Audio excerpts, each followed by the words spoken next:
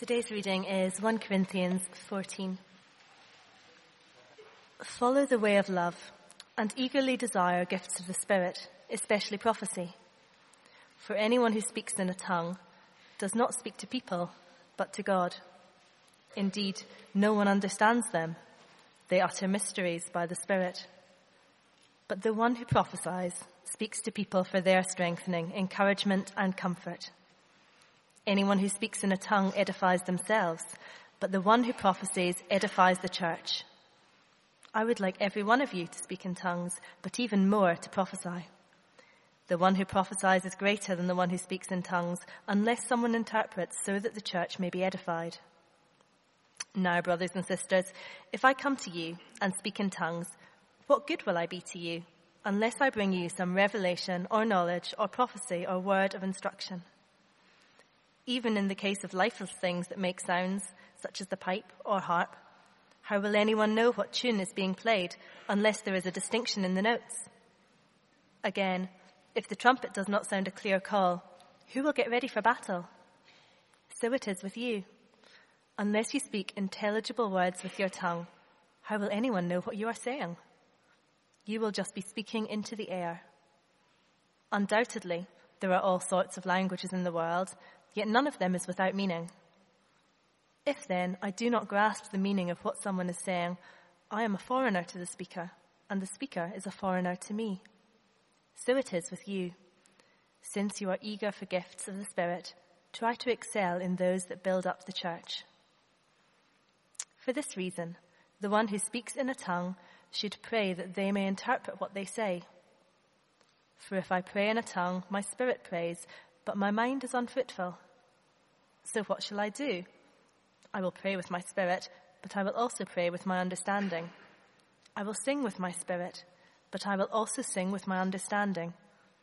Otherwise, when you are praising God in the Spirit, how can someone else, who is now put in the position of an inquirer, say amen to your thanksgiving, since they do not know what you are saying? You are giving thanks well enough, but no one else is edified. I thank God that I speak in tongues more than all of you, but in the church I would rather speak 5 intelligible words to instruct others than 10,000 words in a tongue. Brothers and sisters, stop thinking like children. In regard to evil, be infants, but in your thinking, be adults. In the law it is written, with other tongues and through the lips of foreigners I will speak to this people, but even then they will not listen to me, says the Lord. Tongues, then, are a sign, not for believers, but for unbelievers. Prophecy, however, is not for unbelievers, but for believers. So if the whole church comes together and everyone speaks in tongues and inquirers or unbelievers come in, will they not say that you are out of your mind? But if an unbeliever or an inquirer comes in while everyone is prophesying, they are convicted of sin and are brought under judgment by all, as the secrets of their hearts are laid bare. So they will fall down and worship God, exclaiming, God is really among you. What then shall we say, brothers and sisters? When you come together, each of you has a hymn or a word of instruction, a revelation, a tongue or an interpretation. Everything must be done so that the church may be built up. If anyone speaks in a tongue, 2 or at the most 3 should speak, 1 at a time, and someone must interpret. If there is no interpreter, the speaker should keep quiet in the church and speak to himself and to God. 2 or 3 prophets should speak, and the others should weigh carefully what is said. And if a revelation comes to someone who is sitting down, the first speaker should stop. For you can all prophesy in turn, so that everyone may be instructed and encouraged. The spirits of prophets are subject to the control of prophets, for God is not a God of disorder, but of peace, as in all the congregations of the Lord's people. Women should remain silent in the churches. They are not allowed to speak, but must be in submission, as the law says.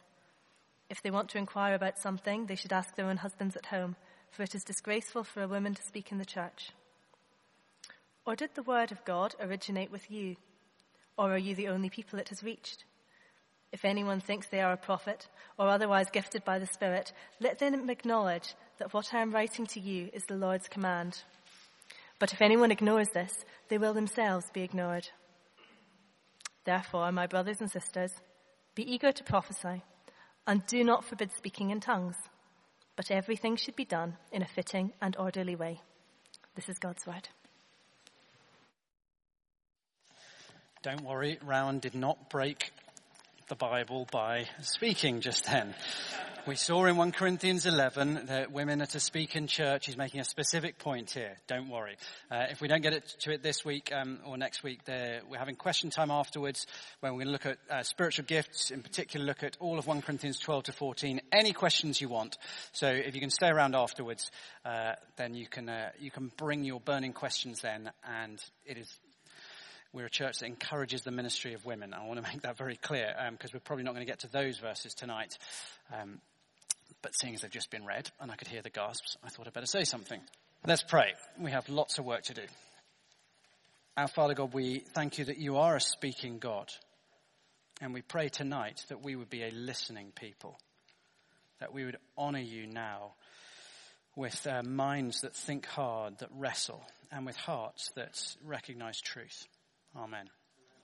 Now, if I told you that the Spirit of God was going to descend in power on this meeting tonight, what would you expect to happen? At this point, I really should have queued up a smoke machine or something. You see, because I guess for most of us in our minds, we imagine flashy, miraculous, impressive things would go on. We struggle to think the Spirit comes in power on us and it'll look like this. Ordinary. It's just the way our sinful minds think. We're very like the Corinthians in that we tend to see God where there is, wow, no human explanation for anything. It's got to be impressive. It's got to be miraculous. Otherwise, it's not God. But according to 1 Corinthians 14, it is in the ordinary things. It is in the ordinary things so often that we see the powerful Spirit of God. Okay, how do we get there from this text? Let's have a look. So verses 1 to 5. Follow the way of love and eagerly desire the gifts of the Spirit, especially prophecy. For anyone who speaks in a tongue does not speak to people, but to God. Indeed, no one understands them. They utter mysteries by the Spirit. But the one who prophesies speaks to people for their strengthening, encouraging, and comfort. Anyone who speaks in a tongue edifies themselves, but the one who prophesies edifies the church. I would like every one of you to speak in tongues, but even more, to prophesy. The one who prophesies is greater than the one who speaks in tongues, unless someone interprets, so that the church may be edified. Now, Paul is picking up here where he left off at the end of chapter 12. Do you see? Now, verse 31 of chapter 12. Now, eagerly desire the greater gifts. And then 14:1, follow the way of love and eagerly desire gifts of the Spirit. He's picking up his argument. His whole point, in one sense, is to get to this bit here. But he had to address chapter 13 before he could get into their confusion over tongues and prophecy and which is more important for the church. You see, the Corinthians, and I guess we're pretty similar, they judge how spiritual a person is by how spectacular their gifts are, how amazing and impressive what they do in churches. And for them it all boils down to tongues. In the Corinthian church, the spiritual elite are those who speak out in foreign miraculous languages. They are the really spiritual ones rather than those who prophesy, who speak in their own native language. And those who did speak in tongues, they saw themselves as the most spiritual people in the church. And they saw their gift as the most essential thing to a church meeting and to a fulfilled spiritual life. And they, to be honest, looked down on everybody else.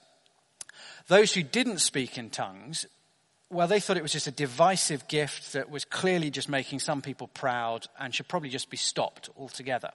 And so both groups are basically saying, Paul, we want you to affirm that tongues are the most important thing. We want you to ban them completely. And Paul won't do either. Paul's answer actually to the church comes in verse 5. He says, actually, the one who prophesies is greater than the one who speaks in tongues. Actually, plain English, well, plain Greek prophecy in language people can understand is more useful to the church, is greater than ecstatic, amazing, miraculous languages that people cannot understand. But he doesn't say that in 12:31, because if he does that, well, he just takes one load of proud show-offs at Corinth and humbles them, and instead elevates another load of proud show-offs at Corinth. This time, those who prophesy wander around thinking like they're the kings of the church. And so he broke off his argument in 12:31 to teach them that the ultimate hallmark of the presence of the Spirit of God in a church is that we love each other. Is that we love each other with a love like Christ, a humble, other person-centered, sacrificial, working out in the practicalities of everyday life, sort of a extensive, persistent, consistent love. It is not the only thing that tells you the Spirit of God is in a church, but it is perhaps the key thing. Radical, self-denying, life-changing love. And for a church that's fixed on razzmatazz, it is most definitely the thing they really need to hear. It is by far and away the most important thing for this church in Corinth to hear. Jonathan Edwards, the great theologian, said, "It is love that makes the church like heaven, not gifts. It is love that makes the church like heaven, not gifts." And having established that nothing matters unless you're acting in love, Paul returns to his argument to say, okay, pursue spiritual gifts, especially the greater gifts, like the gift of prophecy, as he's going to say. So it's like he's saying, look, I always wanted to tell you to drive to Bristol, but first I had to tell you, you need to obey the highway code. There's no point in me telling you to drive to Bristol until you work out you have to obey the speed limit. You'll never get there, you'll cause a crash. So chapter 13 is crucial. You cannot tell people what the greatest spiritual gifts are until people get that without love there is nothing of any value. But having established that, he focuses on the two spiritual gifts that seem to be causing the most friction and trouble at Corinth, tongues and prophecy. At which point, we probably need to just step back for a moment before we get into the passage and say, okay, well, just what are you talking about? What is tongues and what is prophecy? Tongues. And tongue is just the Greek word. You'll see in the footnote, I think, there, you'll see it's just the Greek word for language, glossolalia. That's all. And in Acts 2, when the Holy Spirit descended on the church for the first time, and God's people after the resurrection of Jesus were filled with the Holy Spirit, which is to say God himself came to live in his people, what happened was they were enabled miraculously to speak foreign languages, and they start declaring the glory of God in a whole load of different languages to all the people gathered in Jerusalem for the Feast of Pentecost. And elsewhere in the book of Acts, when people become Christians, quite often you hear that as they become a Christian, they're filled with the Spirit and they speak in tongues. Now, why is that happening in Acts? It's not surprising really, actually, because in Acts 1 verse 8, Jesus says this, "You will receive power," he says to his followers, "when the Holy Spirit comes on you, and you will be my witnesses in Jerusalem and in all Judea and Samaria and to the ends of the earth." In other words, Jesus sends his Holy Spirit to empower the church to stop sitting in church and to go out and tell everybody the good news about Jesus. And I just don't think we can get our minds around how parochial and narrow their focus was. Old Testament Judaism at the time of Jesus was so narrow in its focus and so bunkered and so much about us and we are the chosen people, that God had to do something radical and miraculous and extraordinary to wake them up to the fact that the message of Jesus is for everyone. And so he miraculously enables them to speak a whole load of languages. So when they start talking about Jesus, they find they're speaking in French and Italian and Swahili and Xhosa. And get the idea, the aim is that you go tell other people. So that's why you've got a lot of talk in the book of Acts about tongues. It's so that God's people in the book of Acts will go out to the nations. And actually the word, as I say, is languages. And in Acts it is speaking foreign languages. Now this languages, tongues are only mentioned in one other place in the New Testament, which is this section of 1 Corinthians, chapters 12 to 14. They're never mentioned by Jesus, and they're never listed as an essential to a Christian or a proof of conversion, or being needed for your fulfillment in your spiritual life. Now, you may be aware that although the book of Acts talks about tongues as foreign languages, accepted foreign languages, most people, when they talk about it, most Christians, they're talking about something else, a sort of heavenly language. And they get that really from 1 Corinthians 13, verse 1. Do you see there? "If I speak in the tongues of men or of angels." Look, the truth is, we don't really know what's being referred to in 1 Corinthians. In Acts, it's foreign languages. In 1 Corinthians, there's a hint that maybe it's something more. What we do know, 3 things that we definitely know about tongues. They're miraculously enabled by the Holy Spirit. It's a form of speech that other people and the speaker themselves cannot normally understand. And thirdly, it's interpreted by the Holy Spirit, so that God provides interpretation so that people can understand. So it's a language that's provided by the Holy Spirit that can't be understood normally, and that God provides the interpretations. There you go. Prophecy. Now, prophecy is a hugely broad term in the Bible. It covers all sorts of communication from God and about God. So there's both people explaining God has said this and people talking about God. Both the word prophecy covers both in Scripture. It includes predictions about the future. So in Acts 11 and in Acts 21:10, there's a chap called Agabus, who's a prophet in the New Testament, who tells what will happen in the future. And it includes preaching the gospel and speaking in tongues in Acts 2. Both are described really as prophecy, interestingly, in Acts 2:16-17. Now in the Old Testament, prophecy is authoritative. This is the word of the Lord. You don't discuss it, you do it. And so if a prophet proves false, a liar, it's a serious business, because they're putting themselves in God's place. And so Deuteronomy 18, if what they say doesn't happen, they should be put to death because they're deceiving. It's different in the New Testament. In the New Testament, it's not authoritative in the same way. So Paul ignores Agabus' prophecy in Acts 21 and goes to Jerusalem. And then in verse 29 of our passage that we just had read, 2 or 3 prophets should speak and the others should weigh carefully what is said. In other words, it's not immediately authoritative. The church leadership need to weigh it, to examine it, to study it, decide, do we really think this is right or not? So it is slightly different from what was happening in the Old Testament. So, what's prophecy? What can we say for certain? It is a speech enabled by the Holy Spirit, verse 3, for strengthening, encouraging, and comfort of the church. It was not authoritative until it had been weighed and endorsed by the leadership of the church, and it was in language that people could understand. Get it? So it's speech enabled by the Holy Spirit for the strengthening, encouragement, and comfort of the church. It's only authoritative on the church once the leaders of the church have endorsed it, and it's in language that anybody can understand. Okay. Right. Possibly it involves the application of the Bible to particular situations. A number of people have made this argument for various reasons that may be what in particular is being spoken about here, but there are various arguments going around. I can recommend you all sorts of books if you're interested. That's probably as much as we can say definitely. So tongues, languages you can't understand, prophecy, language you can understand, both enabled by the Holy Spirit. Let's get on. 1 Corinthians 14, we'll get there eventually, verses 1-5. Why is Paul keen to stress prophecy is better than tongues? Follow the way of love and eagerly desire the gifts of the Spirit, especially prophecy. For anyone who speaks in a tongue does not speak to people, but to God. Now that is odd. It is better to speak to each other than to speak to God. Doesn't make much sense to us, does it? But do you recall how Paul summarized the whole point of spiritual gifts in 12:7? Now to each one, the manifestation of the Spirit is given for the common good. Spiritual gifts are not for showing off or self-fulfillment, but for serving others in sacrificial love.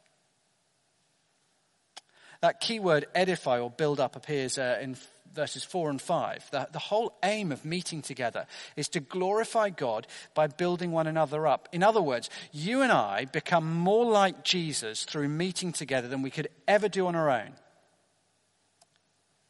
I become more like Jesus because I receive your ministry on a Sunday. I could never grow as mature as a Christian if I didn't meet with you guys on a Sunday. That's his point.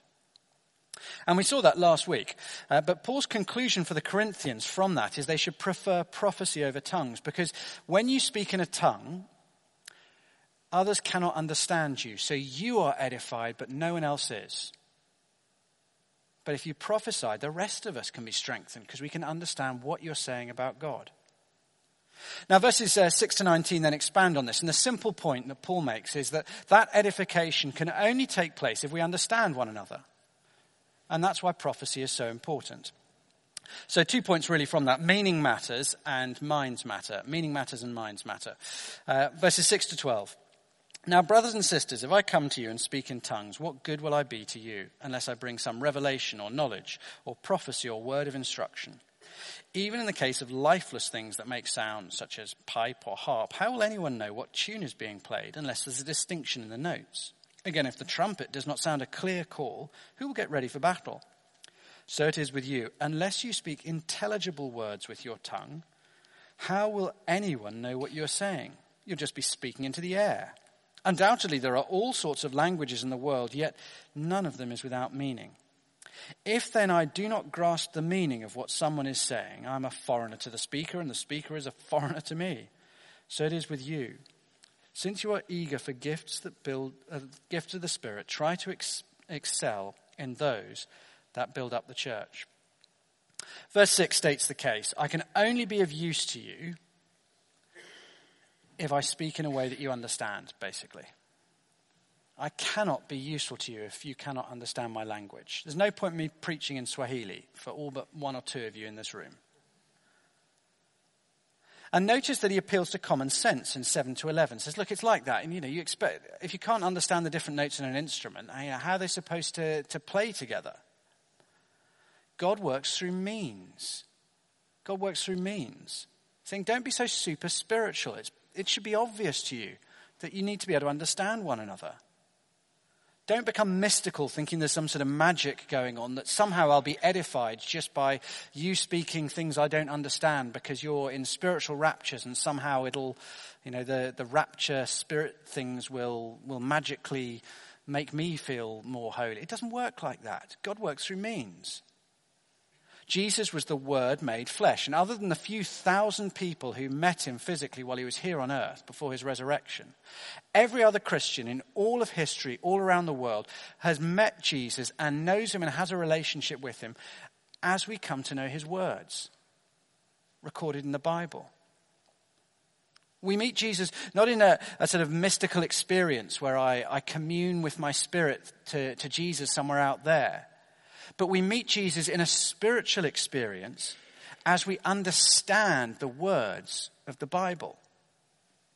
Words that tell us what he said, what he did in his life, his death and his resurrection, and what it means for you and me today.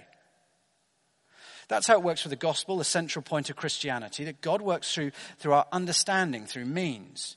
And it's how it works for everything else. So we looked at the Lord's Supper a couple of weeks ago. Eating the bread and the wine is of no spiritual value to you whatsoever. None whatsoever, unless it's accompanied by understanding of what is going on. It only aids you if it is going alongside a faith in what it means, the death of Jesus. Okay, let's press into 13 to 17 before we think about that a bit more. But his first point is meaning matters. If you don't understand it, you can't actually get any spiritual benefit from it. Then 13 to 17, your mind matters. For this reason, the one who speaks in a tongue should pray that they may interpret what they say. For if I pray in a tongue, my spirit prays, but my mind is unfruitful. So what shall I do? I pray with my spirit, but I will also pray with my understanding. I'll sing with my spirit, but I will also sing with my understanding. Otherwise, when you're praising God in the Spirit, how can someone else, who's now put in the position of an inquirer, say, Amen to your thanksgiving, since they have no idea what you're saying? You are giving thanks well enough, but no one else is edified. Again, notice that the last verse of this section, as in verse 12, is the word build up or edify. That's the aim. The church needs to be built up, and the church won't be built up if it is only our spirits that are engaged. Your minds need to be alert. You've got to get your brain in gear. And that's counterintuitive to us because we're told faith is the enemy of reason. We're told that religion is about ignoring your brain. There should be a box at the door of church and leave your brain here and then go in and enjoy your faith thing. But right here, Paul says you will never grow to maturity unless your mind as well as your spirit is active and engaged when you're in church. Romans 12:2 says, our lives will be transformed by the renewing of our minds. It's when you learn to think differently that you start to live differently. It's like that throughout the Bible. Now, I need to be careful. It would be easy to lurch into a sort of rationalistic direction whereby we become the sort of church where the one who gives the most sharp academic analytical answers in the Bible study must be closest to God. It's nonsense. Absolute nonsense. But Paul is writing to address the mistakes of a particular church, and this church experiences everything. An ecstatic switch off your mind, commune directly with God sort of nonsense is what's characterizing their church services. So to that church, Paul says, there is no point in that unless your minds are engaged.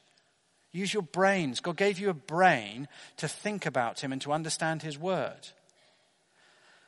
I suspect others probably do need to hear that Christianity is not just a dry set of teachings like some philosophy. It's a relationship, a genuine, dynamic, spiritual encounter with the living God.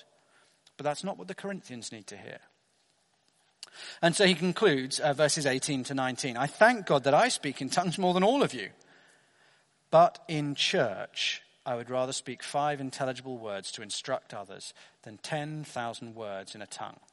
So different from us. We swing like pendulums. You know, people are going way overboard in tongue speaking over here. So tongue speaking is of the devil. You don't get that with Paul. He says, actually, I speak in tongues plenty. But you know what? In church, I care about the people around me so much. I would rather speak 5 words in an intelligible language than, actually, this is the largest number you've got in Greek. So it's the equivalent of a trillion, a septillion, whatever the mathematicians here can imagine.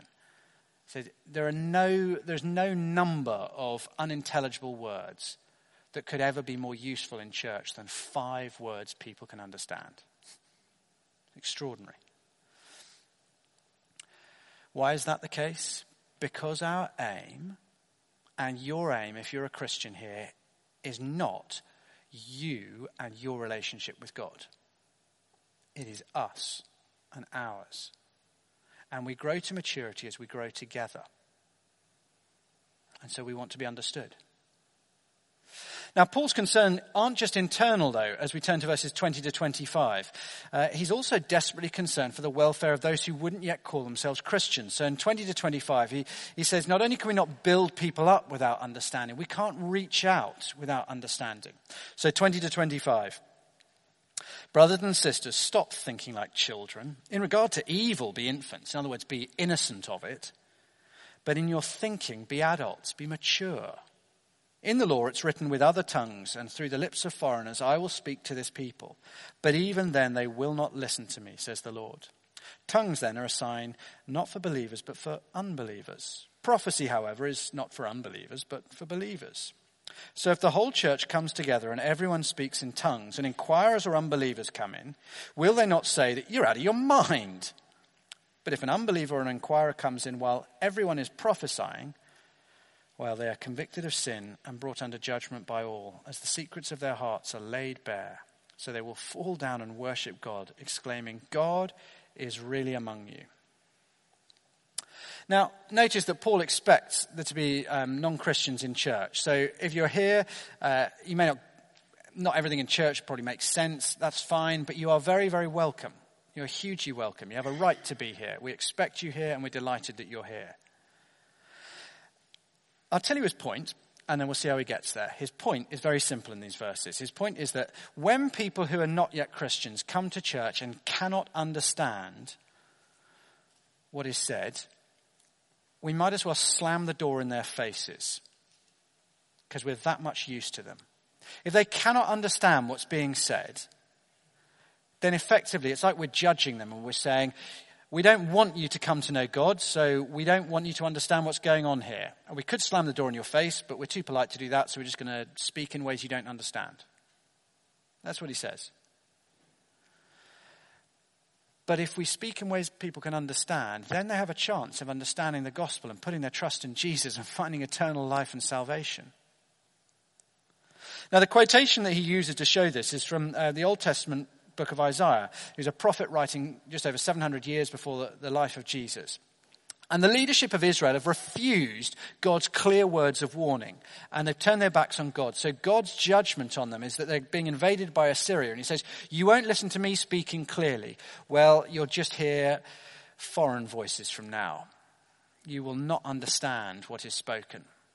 You will hear words that don't make any sense to you because you've refused the words that do make sense. It's a sign of his judgment on them that they hear Assyrian. And likewise, if someone wanders in here and everyone is praying in tongues in languages that they cannot understand, they are just going to think, you lot are nuts. Absolutely cuckoo. What else are they supposed to say? They certainly can't put their trust in Jesus, can they? Because, well, they haven't heard his name and they've heard nothing they understand about him. So how are they supposed to put their trust in him? It really would be like us slamming the door in their face. It would be like us as a church judging our city, saying we no longer care about the people of this city coming to know Jesus. Now, the most extreme version of this is meetings which are characterized by tongues, where everybody speaks in languages people can't understand. But obviously, there are implications for how we do everything to do with church. We don't want to chase after everything of culture and ignore the truth of the Bible. But we do want to present the truth of the Bible in a way which makes sense and is understandable to people who aren't yet part of church. You see, verses 24 to 25, if people do come in, what we want them to do is to hear things they understand, plain English, so their sins are exposed and they can repent and exclaim, God is really among you, and worship him. Now, I don't think what's going on there is some poor visitor wanders in a little bit late, shuffles at the side, and Egbert over there stands up and says, I know what you did last summer. The sins of my heart have been exposed. I don't think that really would, partly because it says here everybody's prophesying. Paul will go on to say it should only be 2 or 3, but he's certainly not saying what would really be helpful for unbelievers is if somebody walks in and the entire church turns around and starts pointing out all their sins with supernatural knowledge. I just don't think that's what's going on. We never hear that going on in the Bible, and we don't hear it in church history either. And that sounds just nuts and abusive. I don't think that's what's going on. I think what's happening is he's saying people come in and they can hear the truth of God being applied to human lives. I don't think it's to theirs. They're overhearing in these verses, do you see? It's not directed to them so much, I don't think. But they're overhearing Christians preaching the word, prophesying, talking to one another, applying the word of God into our lives. And they are awestruck by the penetrating truth of God's word into the lives of his people. And they recognize God is among you. And they can do that because they can understand what's being said, because it's in English, or Greek back then. What does this mean for us? Other than keep having church services in English, and we just updated the Bible translations, and I could kind of use the golden crowbar and say, here's a reason to make sure that we can still understand it, because English language has changed since 1984 or whatever. Anyway, we're not going to do that, because that would be the golden crowbar. You can ask us about the Bible translations another time. I want to come to the Bible, which might seem like, okay, you said you weren't going to use a golden crowbar. Where's the Bible in this passage? How can you end up going to the Bible? Well, here's the point. Paul's big point here is church should be focused on the clear proclamation of God's word. At the heart of church, we want to do whatever it takes so that people can hear God clearly. That's what he's saying. And at this point in the life of church, in 1 Corinthians, we are very, very early on, sort of AD 53 to 55, in the life of the church. They have none of the Gospels, giving them the details of the life and teaching of Jesus. They have very, very few of the New Testament letters. And so they're reliant on God's immediate revelation, tongues and prophecy, to have any of the truth about him. But, interestingly, as more and more of the New Testament letters and then the Gospels are written, you find less and less emphasis in the later New Testament works on things like tongues and prophecy. In fact, tongues doesn't appear anywhere else, and there's much less emphasis on prophecy. Instead, the emphasis is where? It is on the scriptures, on hearing God speak in his word, on passing on the deposit of teaching that we find in the scriptures. So Hebrews chapters 1 to 4 are all about the church needs to focus on the scriptures. 2 Timothy 3:15 to 17 encourages the church to focus on the scriptures. 2 Peter 3:16 does the same. Titus does the same. The later books of the New Testament focus on scripture. Now, Paul wants church meetings to focus on hearing God clearly. That's Paul's aim. And we hear God clearly. We know we hear God when we've got one of these in our hands. But I suspect if we did an anonymous poll, what would you prefer, to have a Bible or to have services like Corinth, where there's immediate revelation being given? Even those of us who know the right answer, I think most of us deep down think, that would be kind of cool, wouldn't it?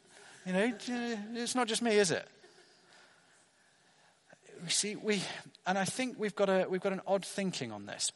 I remember when I was at school, it was a time when Australia was very cool because we all watched Neighbours. It was that long ago. We had this Australian exchange teacher came to our boarding house at boarding school. And he was the coolest man ever because he had a mullet hairdo like Jason Donovan. Yeah, that was cool. PJ, back then you'd have had one of those. It was the equivalent of a beard. It was very, very cool. He was a Christian, and he started telling lots of us about Jesus, and it was really exciting. Lots of people became Christians, but he was also saying you've got to learn to prophesy and speak in tongues, and he was massively onto this. And he was always telling people that's where the action is. Come to this meeting. We're going to teach you all how to speak in tongues. I bumped into him about 20 years later. Thankfully, he'd shaved off the mullet, and he was minister at a church I knew And we got chatting, and it turned out that he was no longer big into speaking tongues all the time and prophecy. Instead, he was preaching the Bible every week. And I asked him how this happened, and I said, "Doesn't that feel like a bit of a downgrade?" Because I knew what he used to be like. And he said, "Mate, it's like going from the smell of food to eating real food." And he said, "I grew up, and it was really exciting, but you never quite knew. Was this dream from God, or did I eat too much cheese the night before? Are these words that people are giving me, are they really from God, or is it a human word?"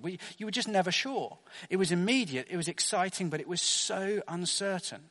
And he said, "Now I've got God's word. Why would I ever want to trade that in?" He was so thrilled that he was, after years of never quite being sure what was what, he now had solid ground, solid food, the word of God. And I wonder whether, in part, our resistance to stuff like that is because we struggle to see the Spirit of God in ordinary things. I think most of us just do. You know, someone coming out, reading the Bible, preaching it, it feels just ordinary. You know, where's the Holy Spirit in that? Like the Corinthians, we struggle to see the extraordinary power of God in ordinary things.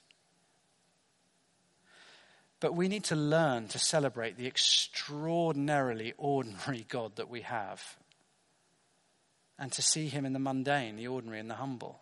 If we get to next week to 14:26 to 39, it's interesting. He says, the sign of the Holy Spirit in your meetings is not people running around wildly, laughing uncontrollably and incapable of standing up. Actually, the sign of the Holy Spirit in your meetings is order and people in their right mind and in control of themselves. But we struggle to see the Spirit of God in ordinary things. And so we develop this sort of language of, it's a Bible church, not a Spirit church, as if this isn't the word of the Spirit. Well, I know it's good to prepare, but we must leave room for the Spirit. As if the Spirit can't be at work in preparation. Because we just can't imagine he would be involved in the ordinary. It must be spontaneous and wow if it's the Spirit. But then again, when you think of it, in Jesus' day, people, they couldn't possibly imagine he could be God. I mean, he just looks so ordinary. It's like a normal bloke. How can that be God? Could never be a revelation of God. He's 5'10" and he works in carpentry. There's no way that's God. All seem too ordinary to them. I remember a church that I grew up at. There was a guy who, there were two incidents. One was he went to hospital. He was on the prayer team, and somebody was very, very ill. They went in. They weren't sure they were going to make it through an operation. He went in before the operation to meet with them just before the surgeons came in and prayed over them. And they went into a fit seizure. They flipped off their bed, landed on the floor. The emergency team came running in. It was all terribly embarrassing. But when they kind of got the person back on the bed again, they were totally healed. Extraordinary. Laid his hands on them, prayed for them, totally healed. Doctors couldn't explain it. Discharged the next day. Everybody could see the Holy Spirit in that. A couple of years later, there was another lady at the church, had a horrible trauma that left her with deep, deep psychological scars, and she was almost unable to speak for a couple of years. And every week, he would take her out for tea and sit with her. And she would sit in silence for an hour while he read to her. And he did that every week for year after year after year. And the funny thing is, people didn't celebrate the Holy Spirit in that. Oh, you can see the Holy Spirit in that miraculous healing. But when you read the Bible and you read of the compassion and love of Jesus, he was just as much present by his Spirit in that act of persistent, gracious love as he was in that miraculous healing. But we struggle to see the Spirit of God in the ordinary. Like preaching the Bible on a Sunday, or looking at the Bible together and prophesying, sharing insights midweek. But maybe the word ordinary is the wrong word entirely, as verses 24 to 25 remind us. You see, something deeply extraordinary happens as the Bible is explained, as God's word goes out. Here it goes out in a sort of immediate, spontaneous way. But if an unbeliever or an inquirer comes in while people are prophesying, they're convicted of sin and brought under judgment by all as the secrets of their hearts are laid bare. So they fall down and worship God, explaining, God is really among you.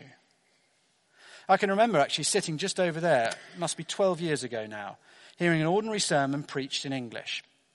Preached to everybody. It wasn't a particularly amazing sermon, but I tell you what, it was like there was a spotlight on my heart. And it was like secret sins of mine were just being addressed in every single phrase. It was like having open heart surgery without anesthetic for 30 minutes. It was horrifically unpleasant. And the most powerful thing, the preacher had no idea, just preaching the Bible.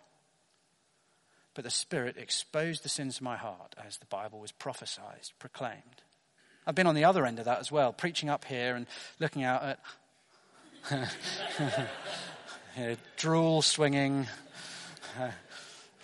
phones being checked, and thinking, well, that was a waste of my time.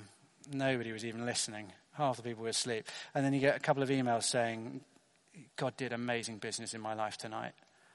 And they talk about him doing things you never even dreamed of happening, never even prayed for before preaching. But God is at work in an extraordinary way through his ordinary means. You see, we gather here on a Sunday because we are confident we can know God. Because he's spoken a clear and final word. You and I can have certainty about who God is, about how to find salvation in Jesus. But we gather not just with certainty, but with expectation as well, because this isn't just the book that the Holy Spirit spoke. These are the words he speaks today. And all around the world today, people have been gathering and listening to God speak. And he's been changing hearts and transforming lives with his powerful word. And as ordinary as everything has felt tonight, the Holy Spirit is amongst us right now. And he is doing heart surgery and driving away unbelief and leading us to glorify the Lord Jesus Christ. He's doing it here and he's doing it now. And so we should rejoice. Let's pray. Our Father, forgive us, we pray, for our sinful love of all that's exciting and our refusal and slowness to see your hand in ordinary things. Father, we pray that we would develop a greater sense of expectancy about the ordinary means that you employ. And our Father, we thank you so much that each week as we gather with your word open, your Spirit is at work mightily amongst us. And so we pray that we would be filled with expectancy. And we pray that we would be filled with excitement. And we ask in confidence that we would be changed, Lord, tonight and every night. Amen.